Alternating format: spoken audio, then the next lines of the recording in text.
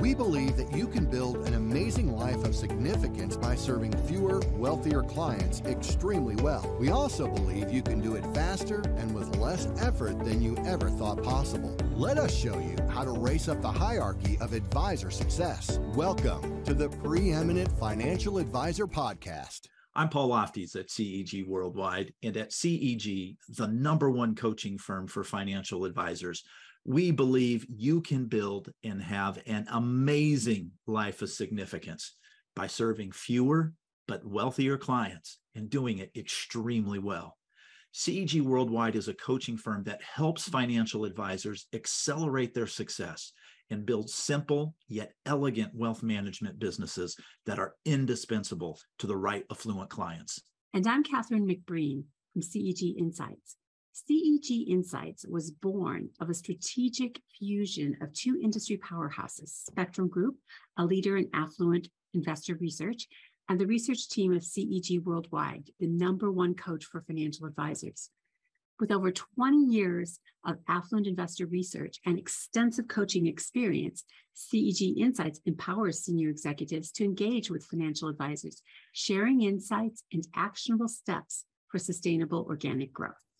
Well, a great big welcome to all of you out there. My name is Paul Lofties, co-host of the Preeminent Advisor Podcast. And of course, the podcast is brought to you by CEG Worldwide, the world's leading coaching and consulting firm for financial advisors who are committed to play to win, to move up market, and to work and serve higher net worth clients. And we are privileged to be with you on this journey. And I'm Kathy McBreen, the other co-host of the podcast. Welcome. We're happy you're here. Yeah. Well, everyone, this is our inaugural episode of the Preeminent Advisor Podcast. And first thing I want to say is, Kathy, I'm just really grateful and feel, such a privilege to be able to co-host this podcast with you. I've got such a tremendous respect for what you have done in the industry and research, and we're just going to have some great things to share with the audience. So I'm just so happy to be here with you. Well, thank you. I'm really excited too. I think the combination of your knowledge about how advisors can apply these skills and this information and our underlying information will be really helpful. Yeah. So as we get started here, in some of you may have listened to our trailer podcast that they're called, but since this is our first official episode, just some framing for what we're going to be talking about in this series and today is, again, the name of this podcast is the Preeminent Advisor Podcast. And when we talk about being the preeminent advisor, what we're talking about here is you being the go-to, the most distinguished professional advisor in your community, that when somebody thinks of a financial advisor, especially those, high net worth individuals, you're the name that comes to mind. You're the advisor that has the reputation that you're the one that they want to work with. So you are distinguished and you are preeminent in their community. That's what we're shooting for, right, Kathy? Right. And the goal is that we do research. CEG Insights does research with investors. And our goal is to share that research with you so that the decisions you're making, the steps that you're taking, they're all based on research instead of just, there's a lot of everybody out there is saying, oh, I know this, or my clients think this, or I know what everybody says. But this isn't what everybody says. This is research. This is really what people think. So I think that it's a great way to base some of the findings that we have and base some of the practices that you're implementing on real fact. Yeah, I'm one of those people that have a lot of opinions, Kathy, about what advisors should be doing. And over the years, some people have thought some of them were pretty good, but you're absolutely right. What we're going to talk on this podcast about is, a combination of best practices and then the research in the high net worth market, and also the research of what top advisors are doing out there, and how you can put those things together to be the preeminent advisor in your community. And Kathy, the first thing I wanted to highlight, for our listeners, just as some framing, is, what it takes to be the preeminent advisor. Really, the #1 thing is a purposeful commitment to be the preeminent advisor. is at the end of the day, the strategies and tactics that can help somebody elevate their game to be the preeminent advisor in their community, to be somebody that's comfortable working in a high net worth market, it's pretty well defined. And we're going to share with you a lot of these things here that we absolutely know that work.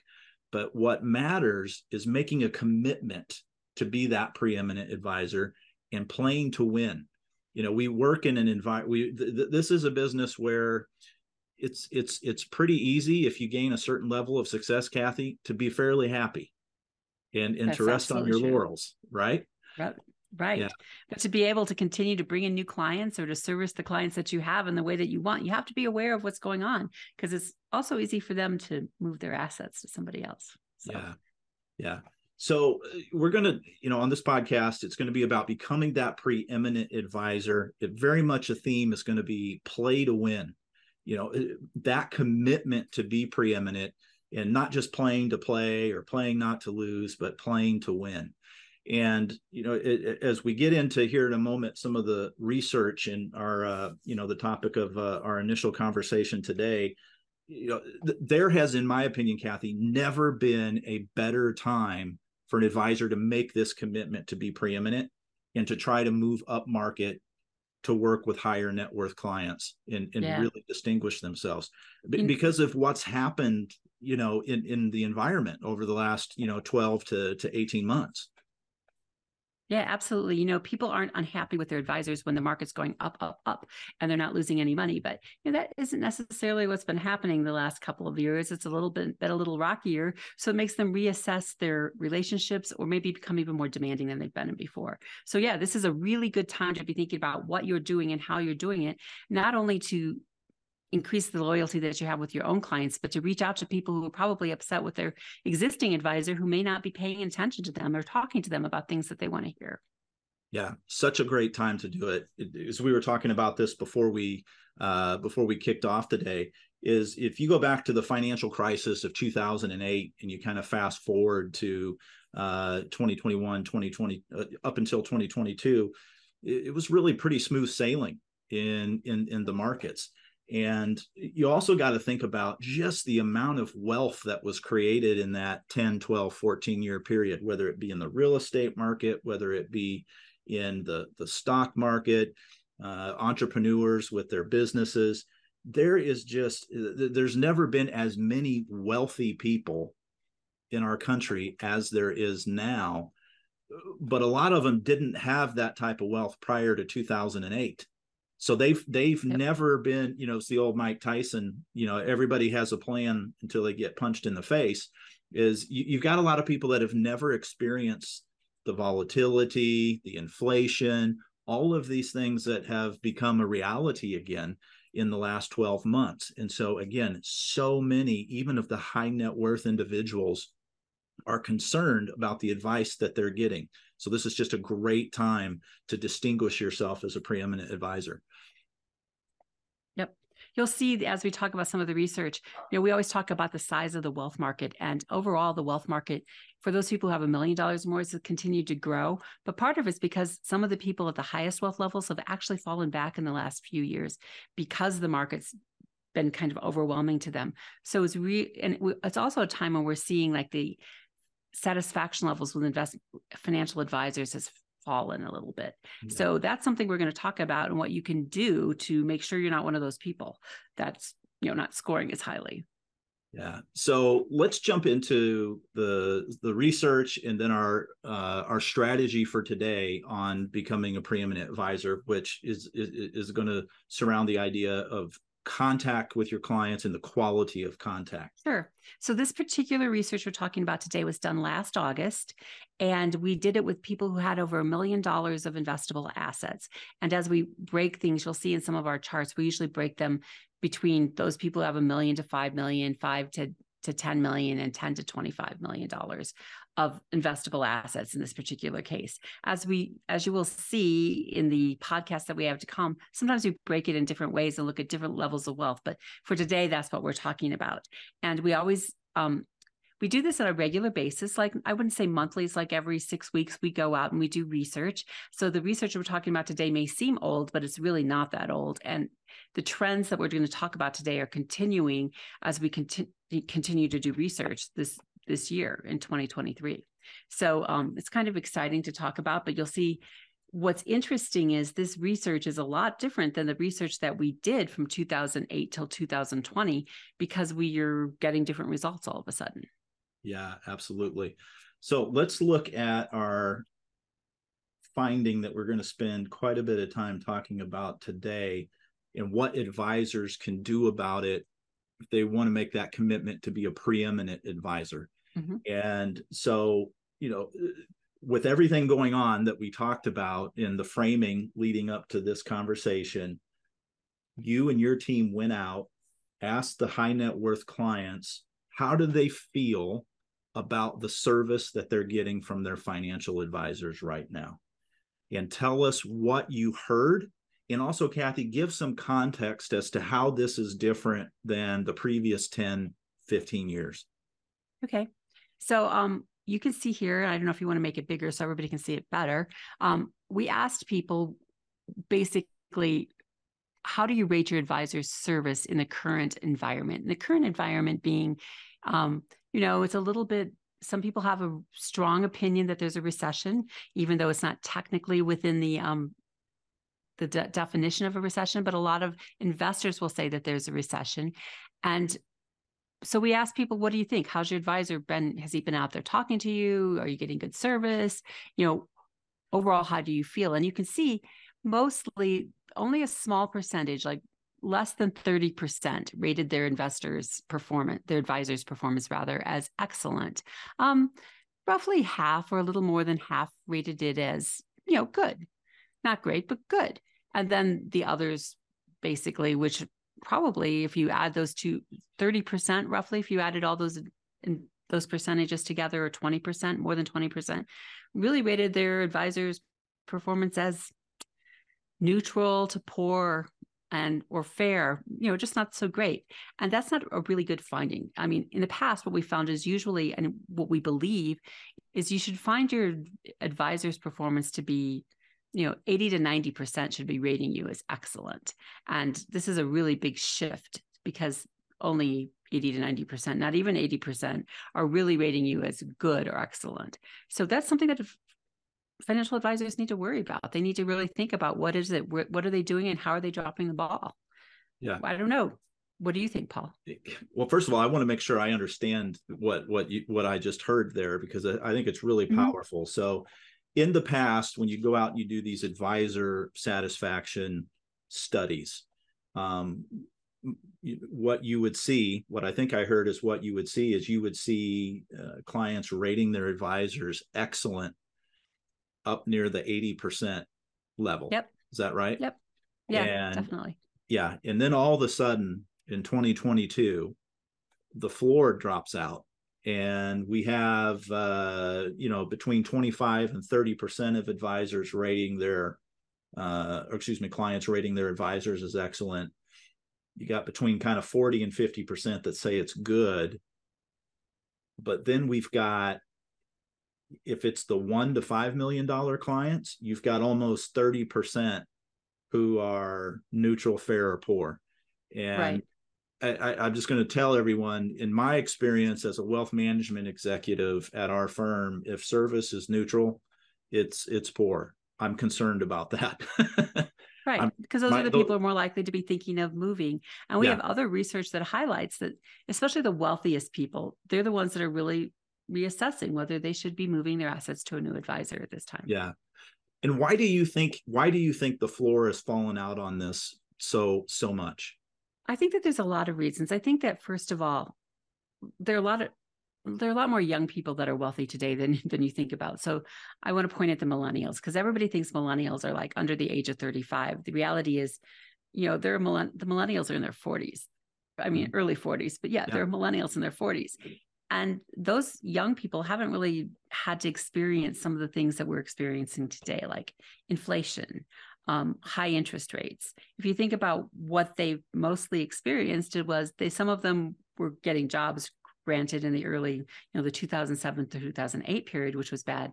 But in the time frame since then, that's one of the biggest reasons they really don't know how to deal with high interest rates, and they really don't know how to deal with inflation. And so they're thinking that their advisor should be reaching out to them and talking to them about it. And as well as the post-COVID sort of markets are a little bit volatile, they're kind of like stuck. And somebody needs to reach out to them, discuss with them what's important and what isn't important, maybe reemphasizing the longer term, because even the baby boomers today are they're a little more jaded about inflation and stuff, but they need a discussion about what they should be doing and shouldn't be doing. Yeah. That's great insight, Kathy. And I want to hone in because I just don't think we can emphasize this enough, that there's never been more millionaires from a demographic standpoint, as there are now. And so many of them are millennials. I'm a Generation X.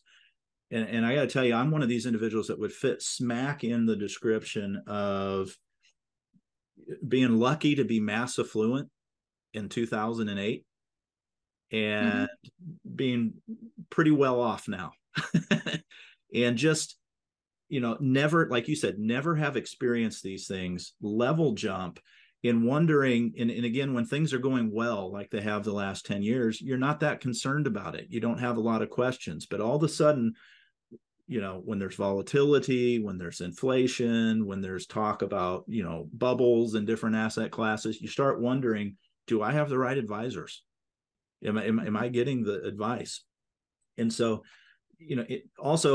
we really, again, being a preeminent advisor, we want you to think about working with these higher net worth clients. And I think it's easy to think sometimes if advisors aren't in that market right now, that these demographics, whether it's the million, the 1 to 5, or the 10 to 25, that they're just markedly different. And they're not. Some of these concerns are, super, super relevant with them, and some of the things that would drive them to consider changing advisors.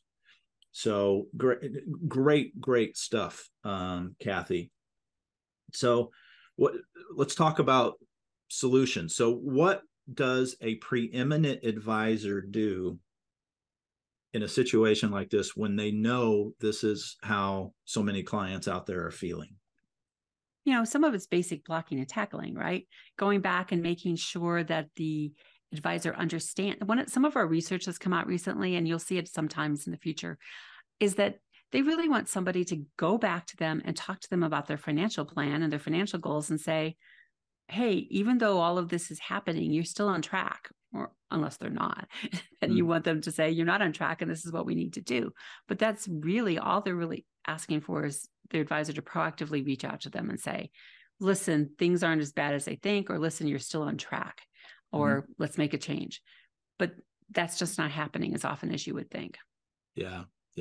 So Kathy, let's talk about two things that a preeminent advisor will do and are doing in an environment like this.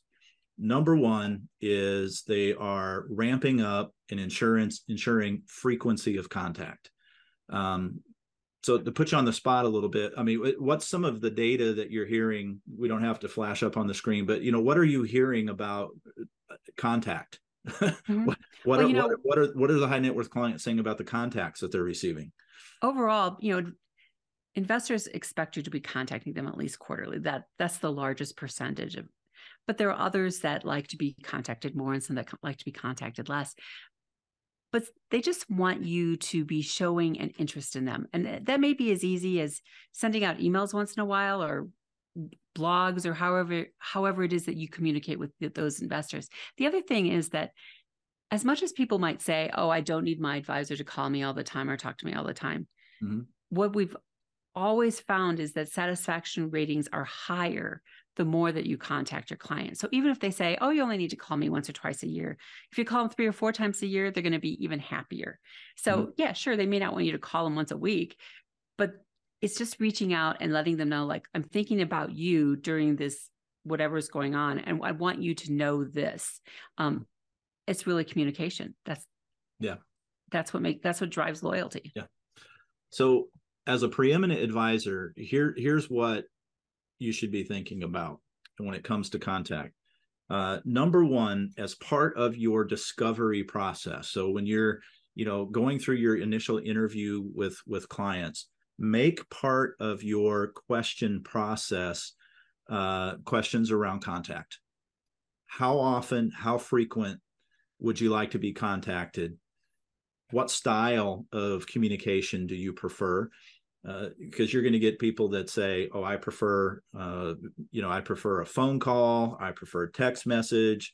Some say, you're shooting a video every week that gives some sort of update. I love that.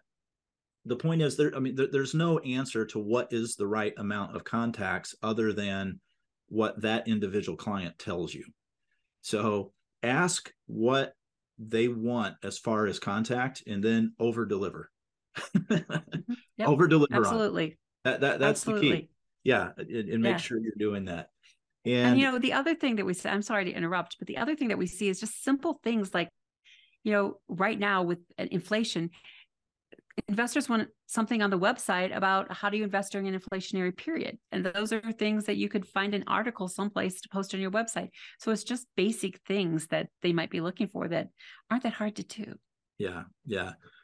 The second thing that I want to emphasize for everyone out there, Kathy, is not only the frequency of the contact, but the quality of the contact. And I thought you said something very profound a minute or so ago, where it's just so helpful for advisors to have conversations with their clients in the framework of goals or within the framework of their personal situation.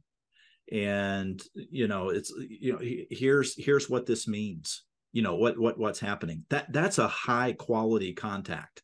That's not just a touch point, right?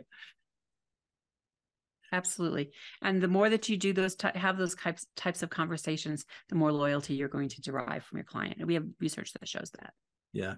And another way to increase the quality of contacts is not every contact, Kathy, has got to be based upon financial nuts and bolts. In fact, clients want to know that you care about them and about what's going on with things that are important to them, whether that be their interests, their children.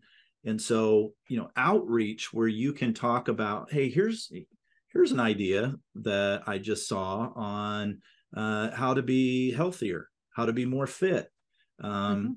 We put together things that our advisors can use with their clients. And I remember one of our biggest things last year, Kathy, was an article on e-bikes and, and exercising. And it was just super, super popular. And so, a preeminent advisor is reaching out frequently, and they're also making sure that some of these contacts are about things that aren't, well, let's call them on the periphery of finance. Yep. But they're things that very much show the individual that you care and that you're interested about them, and they just build the relationship. What are some of the things that you see in your research that clients have said, that they appreciate their advisors discussing with them? Well, a lot of things are family oriented, like you said, like just somebody remembering that their child's going to a certain college and they see an article about it or something, or just remembering that there's a wedding planning coming up, and gee, I'm your financial advisor. I know that, so-and-so is getting married, do you want to think about what you have to do to help finance those kinds of things? Just remembering the things. I mean, it used to be as simple as a long time ago when I was a kid. I remember we had this life insurance guy that used to send birthday cards, right? And I was a little kid and I'd get this birthday card. And I thought this guy was the greatest thing since sliced bread. I still remember his name, right? Mm-hmm. So even though some of those things seem, I don't know, kind of like stupid. And I'm not saying send birthday cards, but I'm just saying, just remembering that, there are things going on in the lives of your clients that you might want to touch on every once in a while. Those are the things that when we do research that they bring up, oh yeah, so my advisor remembered this, that really meant a lot to me. So those are the types of things that you want to focus on. Yeah. So what we know from the research that you conducted late last year, and again, this trend has continued, is that client satisfaction is kind of at a historic low, right? Yeah. Yeah. And a preeminent advisor takes that as an opportunity to ramp up what they're doing and doesn't make the mistake. I used to see this all the time, Kathy, with the advisors in my firm. They'd see research like this and they think, well, that applies to everybody, but not them. And so a preeminent advisor, absolutely. Yeah, you've seen that, right? Yeah. A preeminent advisor takes this as an opportunity to realize this is a good time to be defensive with my best clients and just make sure that I'm increasing my contact. I know how much they want to be contacted. My quality of contact is good, because that's just a key to maintaining those relationships. And some great ideas here about how to do that by making sure advisors know what their clients want, and then really systematically having a plan to improve the quality of the contacts. So great stuff. Do you have any closing thoughts for our listeners today? No, I think that one thing that you need to remember is that, as we said earlier, younger people have higher expectations. It's not that your older clients don't, but some of your younger clients have higher expectations than we've thought about in the past. And it's something to always remember. They're used to getting everything at their fingertips. And whether that's good or bad, it's something that you need to remember as you start to deal with younger investors, and making sure that you're thinking more holistically about everything you provide to them. Yeah. And Kathy, to tee up some of our future conversations, is on this podcast today, we've kind of talked about the play in defense, right? And the reason we did that is, I often would say to advisors, Kathy, any business plan to grow your business and grow revenue in the financial services industry is based upon the principle that you're maintaining the base that you have. Closing the back door, right? Yeah. In a recurring revenue business, if you want to grow your revenue, plan number one, keep your current revenue. And so that's why we've kind of started here today. But this is also creating a tremendous opportunity out there to bring in new high net worth clients for advisors that aren't going to do what we talked about today. So we're going to be talking about that on some of our future podcasts. Well, that will wrap us for today. Great episode. Thanks, Kathy, for being here with us. And we look forward to seeing everybody next time. See you next time. Bye-bye.